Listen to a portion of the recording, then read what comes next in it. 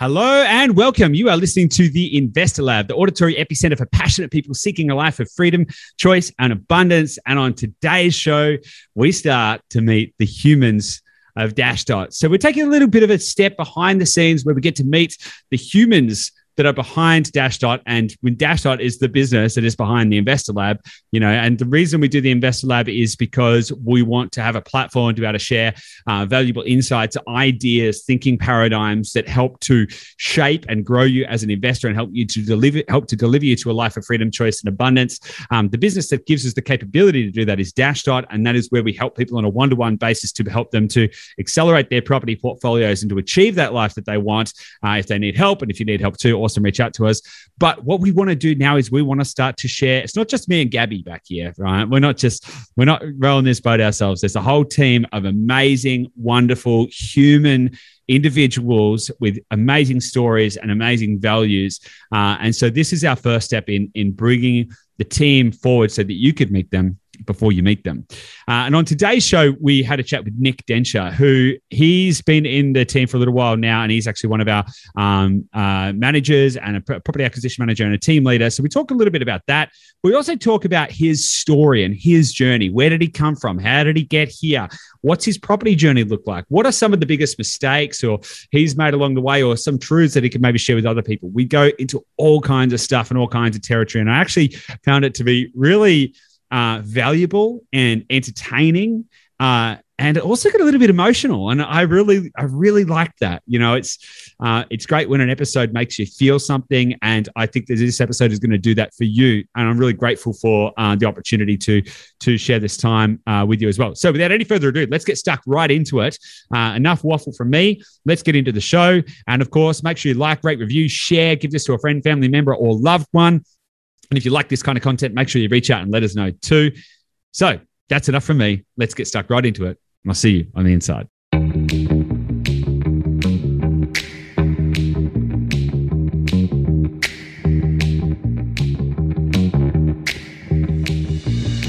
Hey guys, welcome back to the Investor Lab. Joining me today is a guy named Nick Denshire. Now, Nick may be familiar to some of you people if you've had anything to do with our business behind the scenes, Dashdot, but this is the very first episode or a first installment of a series that we're going to be rolling out ongoingly called The Humans of Dashdot, where we take a look at the human stories behind the scenes and try and help people to understand, what goes on behind here, who we all are. And it's not just the team, but also our clients, etc. And I think this is really going to be an interesting exploration and an interesting discovery. And Nick, I'm excited to have you on the show. How are you feeling today? Yeah, I'm good. I'm excited to be here as well. We've had a few false starts of trying to do a podcast, so I'm excited we're actually sitting opposite each other in the chairs.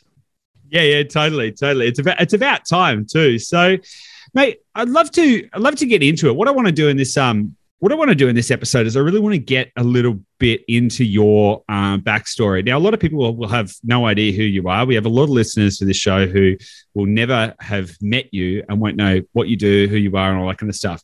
So why don't we start with, what do you do now? So tell us a little bit about who you are and what you do at Dashdot, and then we'll take a little bit of a dig back into where it all started.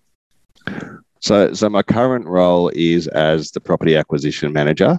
So I kind of and the property team leader, property acquisition team leader. So I kind of look after the team that does the finding of the properties, the due diligence of for properties, and then ultimately once I've given it the tick of approval based on a client brief, and I present that to the client and then work through that whole process with the client. So that's my day-to-day role at the moment. Yeah, awesome. And I mean, how long have you been doing this, and how did you get here? Like, what's the backstory? Because you haven't been in property for that long. No, so my most recent formal training is as an engineer. So I was previously working as a flood engineer.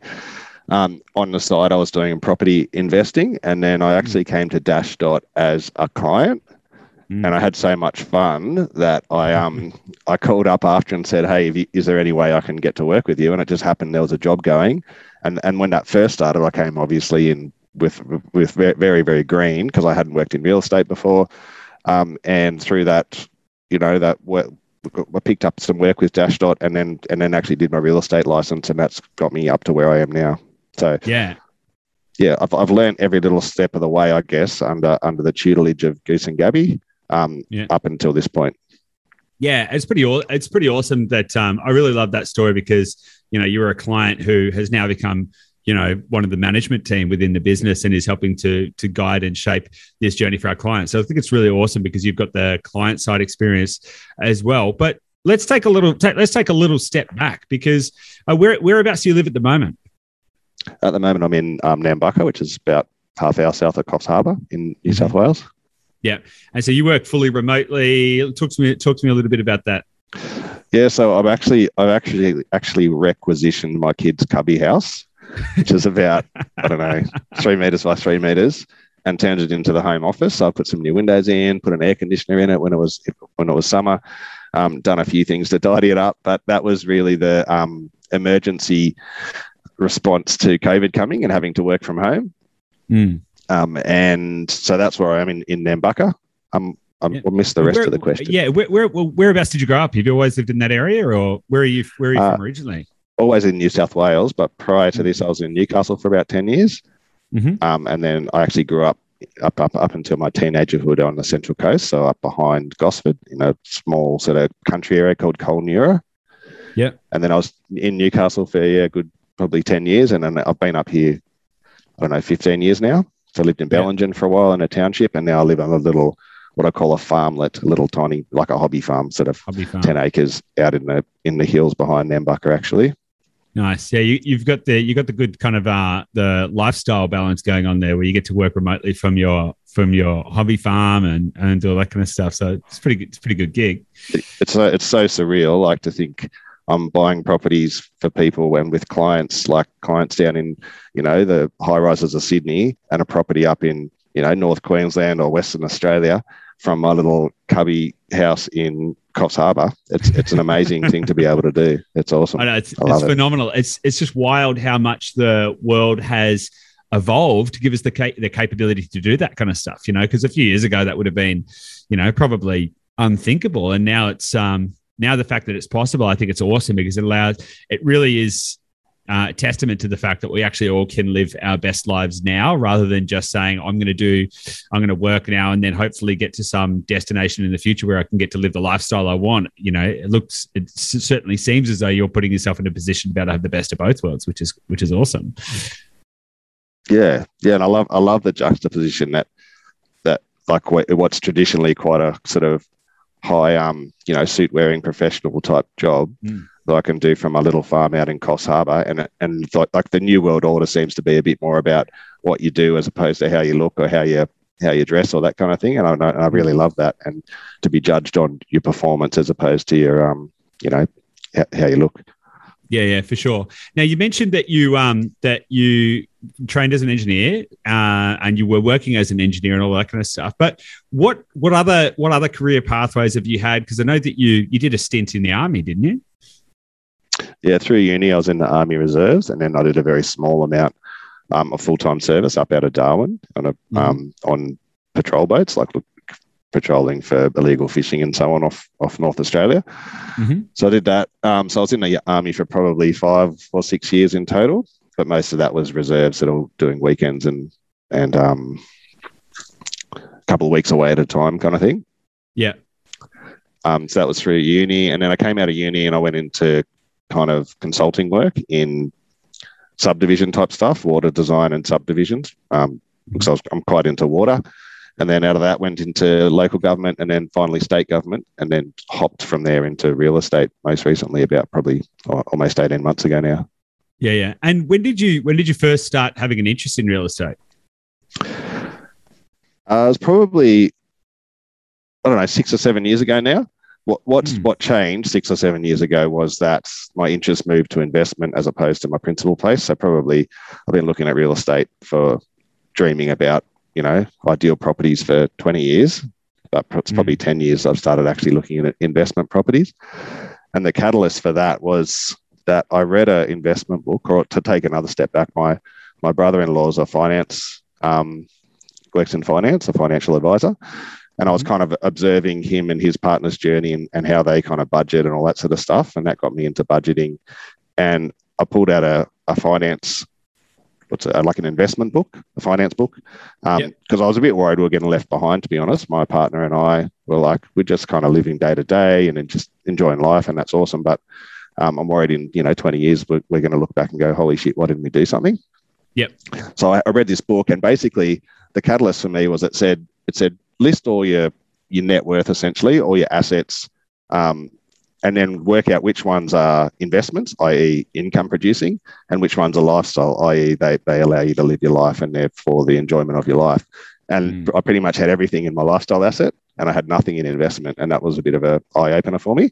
Yeah. And that's when we bought our first investment property. So we actually had our principal place then, or like a part of it, obviously, with the bank owning a large proportion. And out of that, we pulled some money out of the principal place and bought a little house in Bellingen where we were living at the time. And that was the start of it, really. That was the start of it. So the place you bought in Bellingen, did you buy that because you moved to Bellingen as well? So did you buy the place in Bellingen and then move into it, or did you buy it purely as an investment? No, it was just as an investment. And we were looking specifically, like at that end, like to jump forward a bit, the Dashdot's brought together a lot of the concepts that were kind of on the periphery of my understanding that I'd come to myself. So it's kind of just crystallized them and put them in a nice framework. So to take that step back again, what I was looking for then, I understood that cash flow was very important for risk mitigation and ability to keep moving forward and that kind of thing. I didn't really understand how you can select different areas, and I only saw the properties outside my backyard, obviously. So I looked around in Bellingen. I was living in Bellingen, my principal place then. I was looking for a specific investment property, but I wanted it to be cash flow positive or neutral. So I was specifically looking for something that I could put a granny flat on, because the yields in Bellingen typically just aren't going to be cash flow positive. So I looked for something that could put a granny flat on, bought a 4-bed brick house, and we actually put a granny flat on it within about 2 months. And it was a removal house, like a second-hand house on the back of a truck. They backed in there, reassembled, and then I did all the landscaping around it and put stairs and bits and pieces to sort of make it livable. And that's how the granny flat came about. Yeah, nice. And wasn't that right about the time that you became a dad, or isn't there some interesting story around that?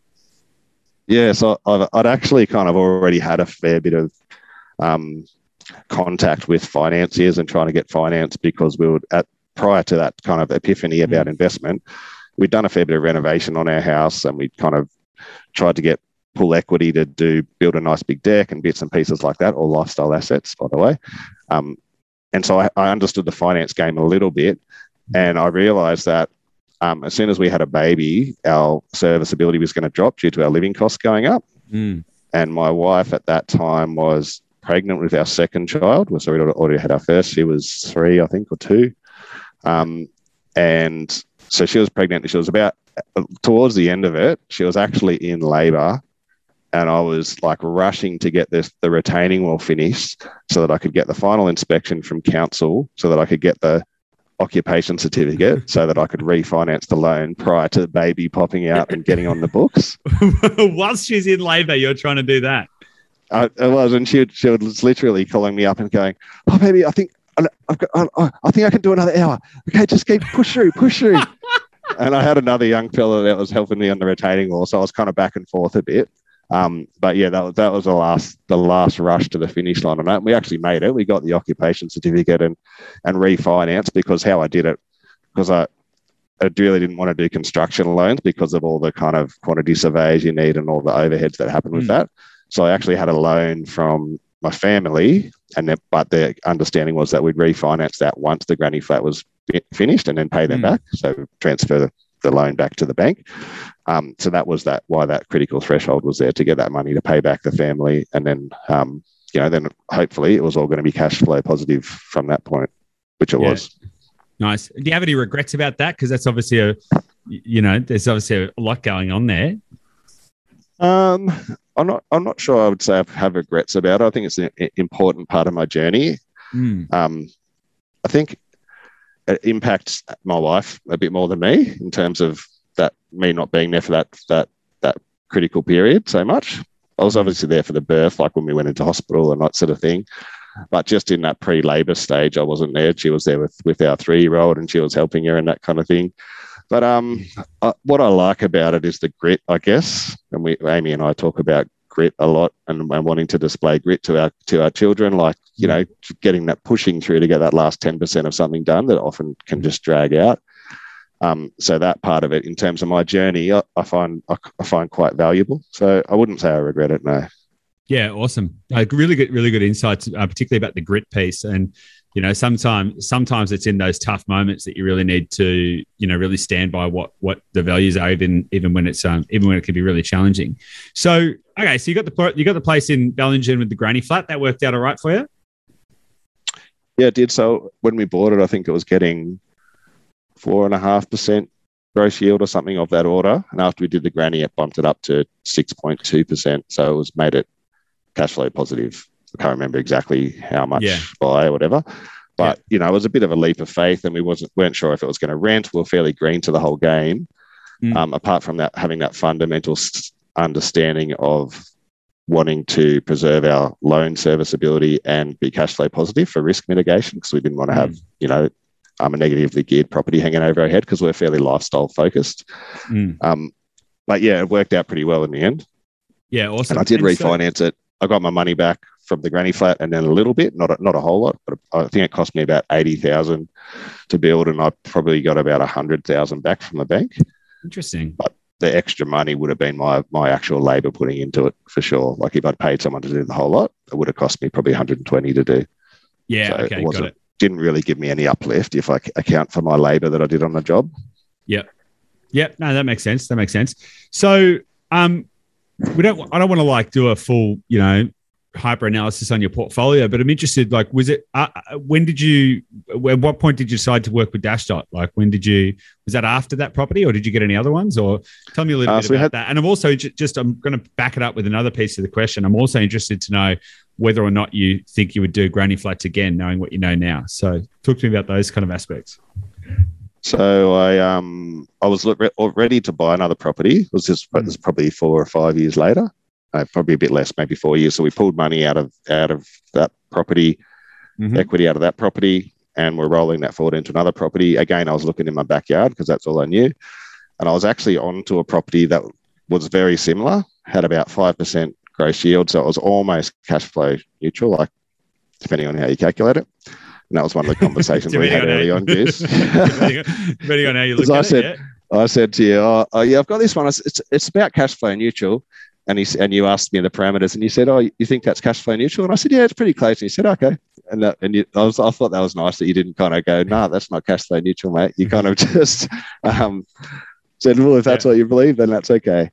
But anyway, sometimes I was looking at this property in Nambucca, which is just up the road from where we were living at the time, and it was getting about 5% gross yield as well. Same thing, had quite a big backyard, had access for either a second house or a granny flat or something.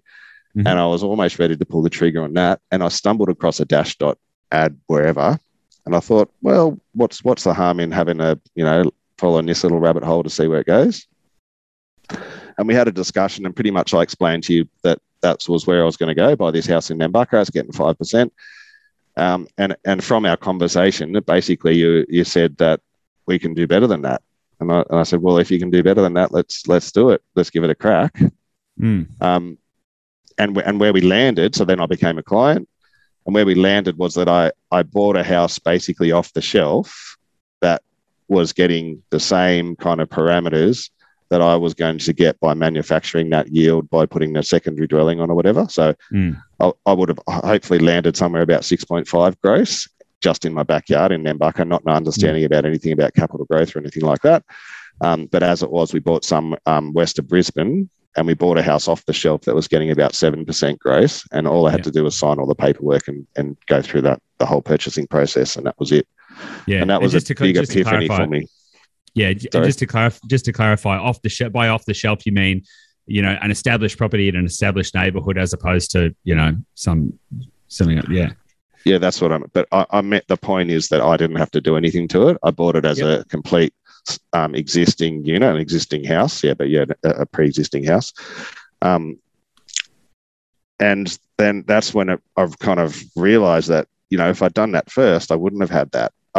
like apart from speaking earlier about not having regrets, but if I'd done that the first time, then I wouldn't have had that, 3 months of like working every day on this granny flat for the first house. And that kind of just made me think, well, that's a much smarter way to move forward. There's lower risk. I don't have exposure for paying out money to tradies and doing having downtime for rent and all that sort of stuff. So basically, it converted me to shopping outside my area, which at the time I wouldn't have had the skill set to do. So Dashdot helped me in that respect. And it opened my eyes to it being possible to get cash flow positive properties that are pre-existing. You don't have to manufacture the cash flow by doing intensification of the site or anything like that. Yeah. Well, cash flow is easy, but it's the cash flow growth bit, which is the fun part, right? And I think you've done all right out of the properties you bought, because you're on to what, property number 3 now with Dashdot, I think is where you're up to. It's number 3 with Dashdot, so my 4th. That's right. Yeah, and they've all kind of just rolled forward from that first property. So we haven't got an amazing savings rate, and we've got various projects on our little farm. We're sort of building a house and stuff, so that sucks a lot of our money. So pretty much we made that first jump for that first property, and the up to 4 now will be just rolling that equity forward each time. But just to take a quick step back, like at that time, I didn't really understand capital growth. I was just like, you just buy a house and it doubles every 10 years, that old chestnut. So I didn't even know what I didn't know at the time. And I just bought in areas that I like to live, obviously, because I like to live there. So everyone must like to live there. And that was what I thought was the main game. Yeah, totally. And that's super common as well. I mean, like I know when I started, when Gabby and I bought, the off the plan apartment and all that kind of stuff, we just thought, property doubles every seven years, right? So it doesn't matter what you buy, you just buy a property and it doubles every 7 years. It's like that, is it? Yeah, cool. And I think that's one of the biggest problems that most people don't know what they don't know and start believing all of these myths and mistruths. So I'm interested to know, what are some of the biggest lessons you've learned in your property journey so far through all of the stuff you've gone, or maybe what's one lesson that you can share with the listeners to help guide them? I think the biggest thing for me, and this is a reflection through working with clients and stuff now, is that, and it's something I'm still trying to wrap the words around to make it clear to clients and to people generally, is that something, I don't know the exact statistics, but the average property investor buys 95 or 90% of them or something by one. You probably know the statistics. So 71% buy one property, and a further 19% will get to 2. But that means 90% of property investors never get past 2 properties. Yeah. So the point being, if your intention, and my intention with property is to move towards a life of choice, basically, where I don't have to have the salary dictating the kind of work I put myself in or the kind of work I do. And to get to that target, you need more than 2 properties. You probably, for me, I probably need of the order of, somewhere between 5 and 10 properties. So the default thinking, the average investor, the default thinking is going to get you to 1 or 2 properties. If you want to get past that, then you need to have a paradigm shift in the way that you understand real estate. So the point being that your default thinking is not going to get you there. You need to work some edges and push some boundaries. And I had that happen in an accelerated fashion by working as a client with Dashdot, and then working in Dashdot and kind of chewing through the nitty-gritty of how to do it all as well. But the point is, your current thinking won't get you where you want to go.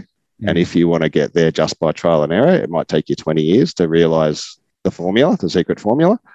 But if you employ a professional, they've already got that knowledge. They've bought 500 houses or whatever. So they've had 500 refinements of the technique and the methodology to help clients get where they want to go. So the realization for me would be that if I had my time again and I didn't know and I was at the same level of understanding I was then, and if I'd come across it, I would have used a buyer's agent similar to what we do now.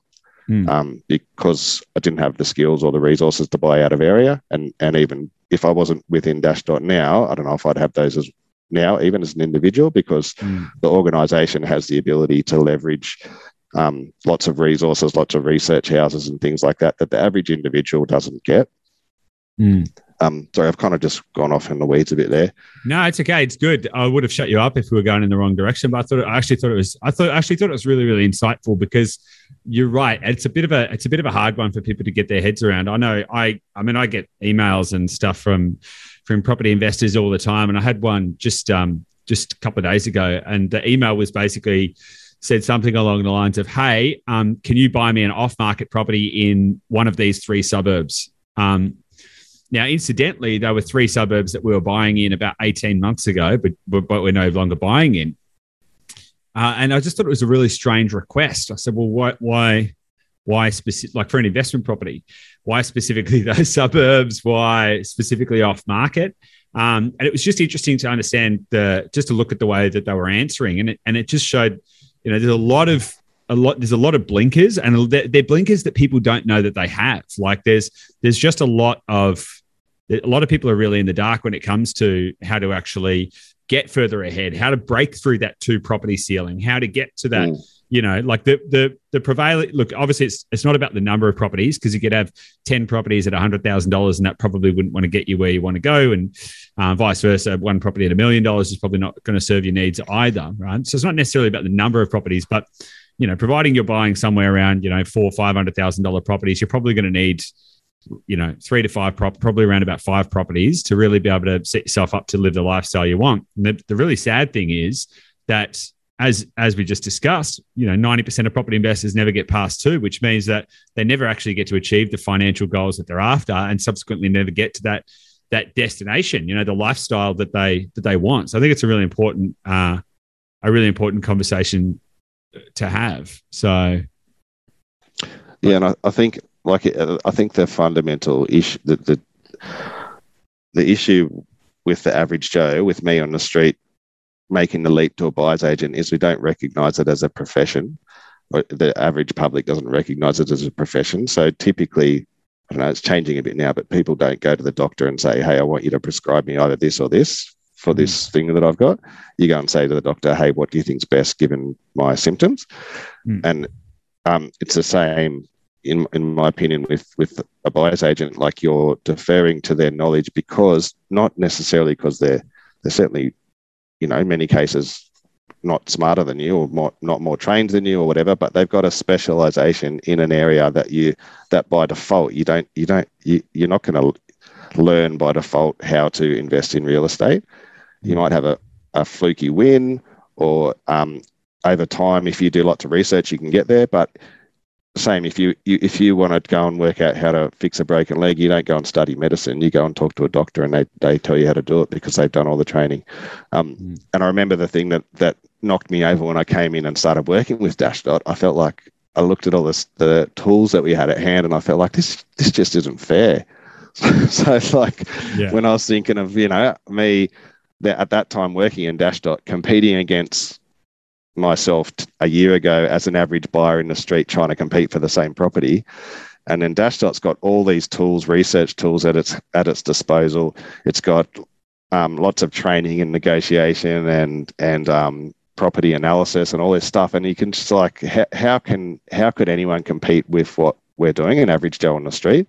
The only way they could is if they dedicated themselves 50 hours a week to doing it and learning and trial and error.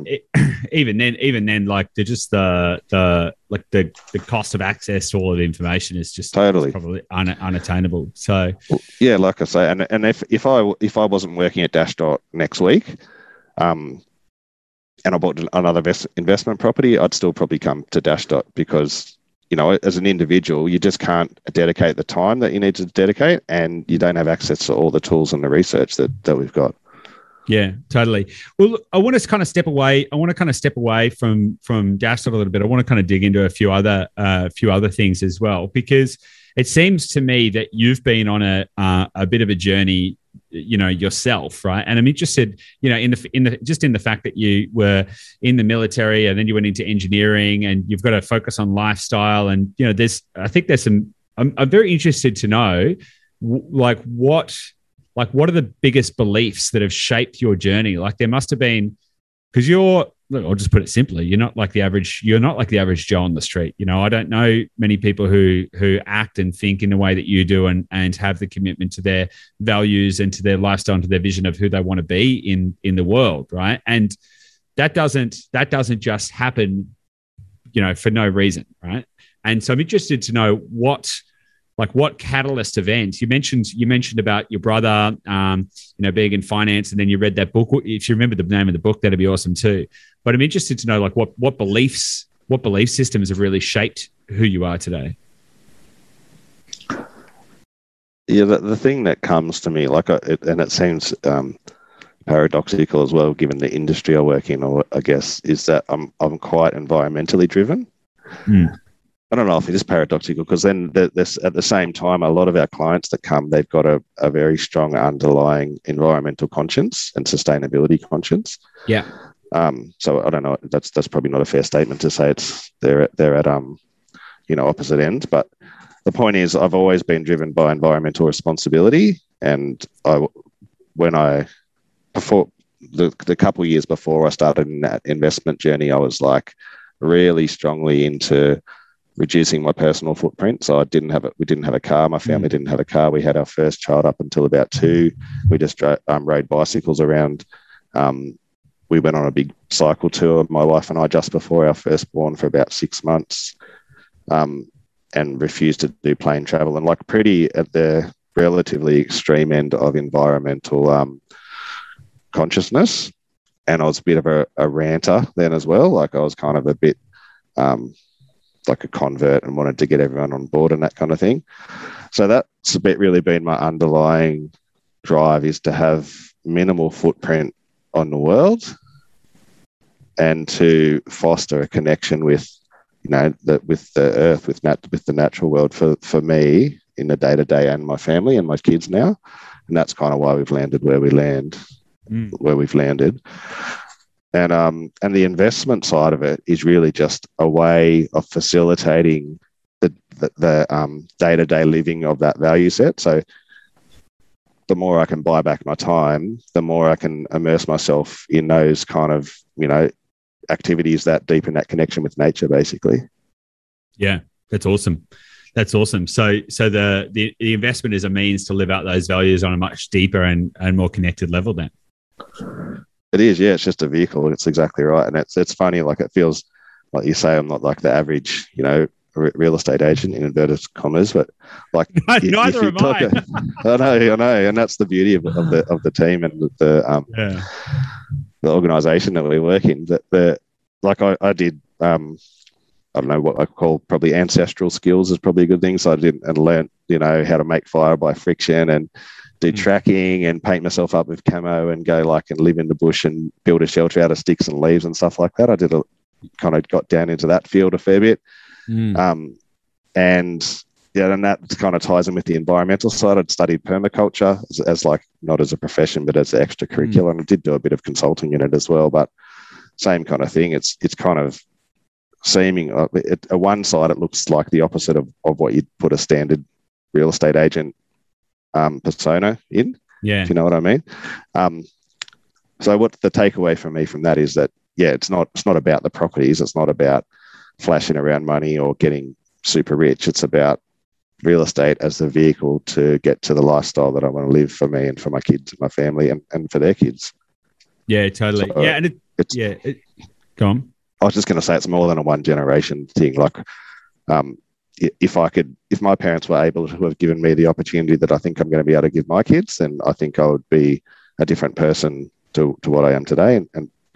Do you think it'd be better or worse? Because there's I was reading an article recently, about whatever wealthy people who are not going to hand down an inheritance. Well, they say they're not going to hand down an inheritance, but when they've got $100 million, they're only going to hand down, maybe 1 to 10%, right? So it's still a chunk of cash, right? But I'm interested, obviously it's purely hypothetical because you're not in that situation, but let's say your grandparents had started a real estate investing legacy and had built up that, and your life would probably potentially be very different right now. And I'm wondering if you think that might be better or worse, knowing who you are and where you're at.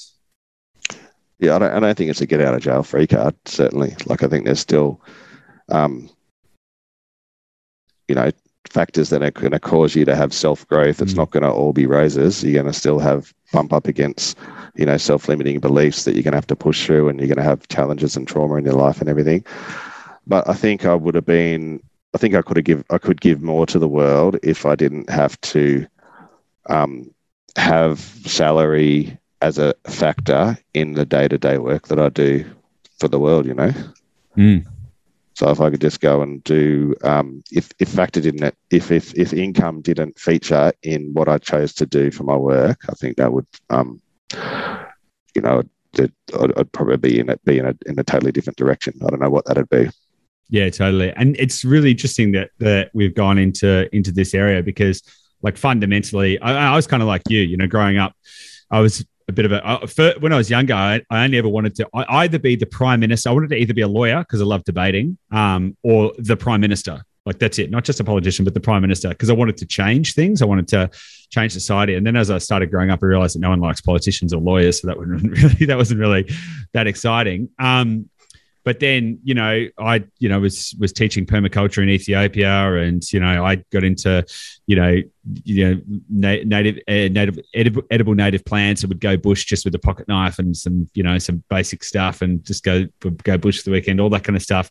And really wanted to give back, but it was all driven by a lot of, I kind of went down this rabbit hole of like, well, how can you completely change society? And I just got to a point where I couldn't see a pathway to do that without helping people to elevate their financial standing. Because if you can help people to escape from the paradigm that they're in, where they have to trade their time for money, and give them the capability to be able to do. And that being said, what some people do for money right now is the thing that they would do whether they were getting paid or not. And that's awesome. But I think that there's a lot of people who would maybe spend their time a little differently, and it might be spending time giving back, and it could be helping others, or it could be helping the environment, or it could be in some way shaping, or it could even just be, having the time and space to create, and to be able to create new masterpieces of music and art and experience, and create a more, abundant and enriched world. That's kind of my vision and desire. So, no, cool. I'm glad we ended up here. That's good. Yeah. Yeah. The thing that's changed for me in my life between like the pre-investment and post-investment was pre-investment. I was kind of like, why do you need money to do all that? I'll just go and do it now. Like, I'll just go and, take friends on bushwalks to connect them with nature, rather than going and working in a paid job and just take people on bushwalks for free, or, not focus on the income at the start. But then as I got older, I kind of realized that I'm not going to have this capability and physicality for my whole life, and the ability to live on the smell of an oily rag like I was when I was 20 or whatever.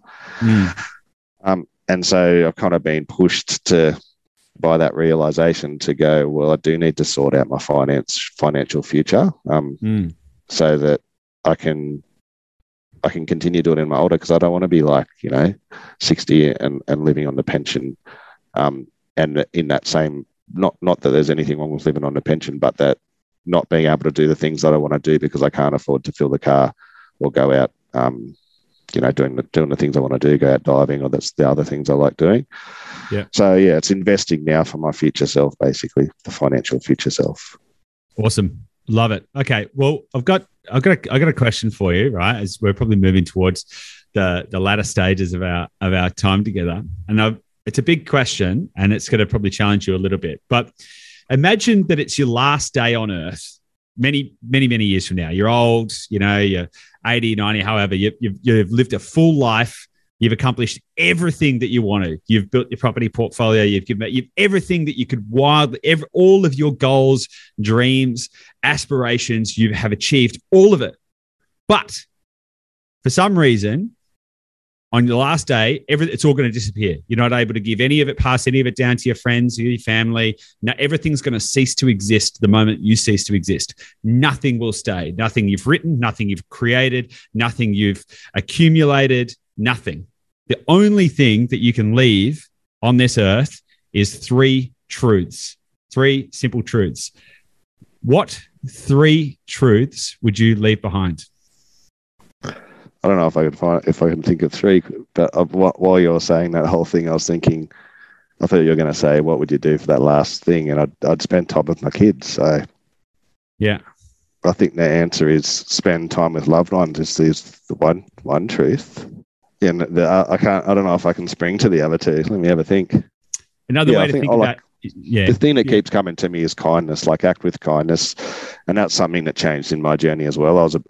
I did go through a stage of being a bit of a ranter and a convert to environmentalism. And what I've changed to now is kind of meeting people where they're at and you know, truly and actively engaging with people where they're at. And to me, that's kind of a tenet of kindness, not trying to impose my values or where I am on my journey to them. And so I think, you know, act with kindness would be another fundamental truth that I have. Yep. And maybe one more. And the way to think about it would be maybe just like, if this was just one thing and just one thing that you could pass on to your kids, the only thing that you left behind for your family and for future generations, one final truth that you could encourage everyone to live by or to stand by. Like it's probably comes back to what the kind of basis of what we've been discussing is to spend time with nature, I think. Yeah. So spend time with family. Go on. I think it makes you a better person. Well, for me, it makes me a better person. I can't speak for everyone. I don't impose that on other people. But my fundamental truth is it makes me a better person, makes me a more whole person, makes me, live a better life the more time that the deeper my connection with nature comes, and that comes from time with nature. Yeah, 100%. I think that's good. So number 1, spend time with family. Number 2, act with kindness. And number 3, spend time in nature. Yeah. That sounds pretty solid to me. I like that too. I think that's good. Well, Nick, thanks, man. I really enjoyed the conversation. It's really good. We've covered a lot of good ground. Is there anything that you might want to add, or anything you might want to share before we wrap it up, or do you feel like we've gone in a lot of good directions? No, it's been fun. It's really cool to, have someone actively listening to you and asking you questions. That's been really fun. Thanks, Goose. There's not anything in particular I want to add on to that. Awesome. Thanks so much, man. I really appreciate it. And I really appreciate you and everything you're doing and all the value you bring to all of our clients and the care and consideration you show to all of our clients and also the rest of our team. So thanks for being a part of this journey, and thanks for everything you do.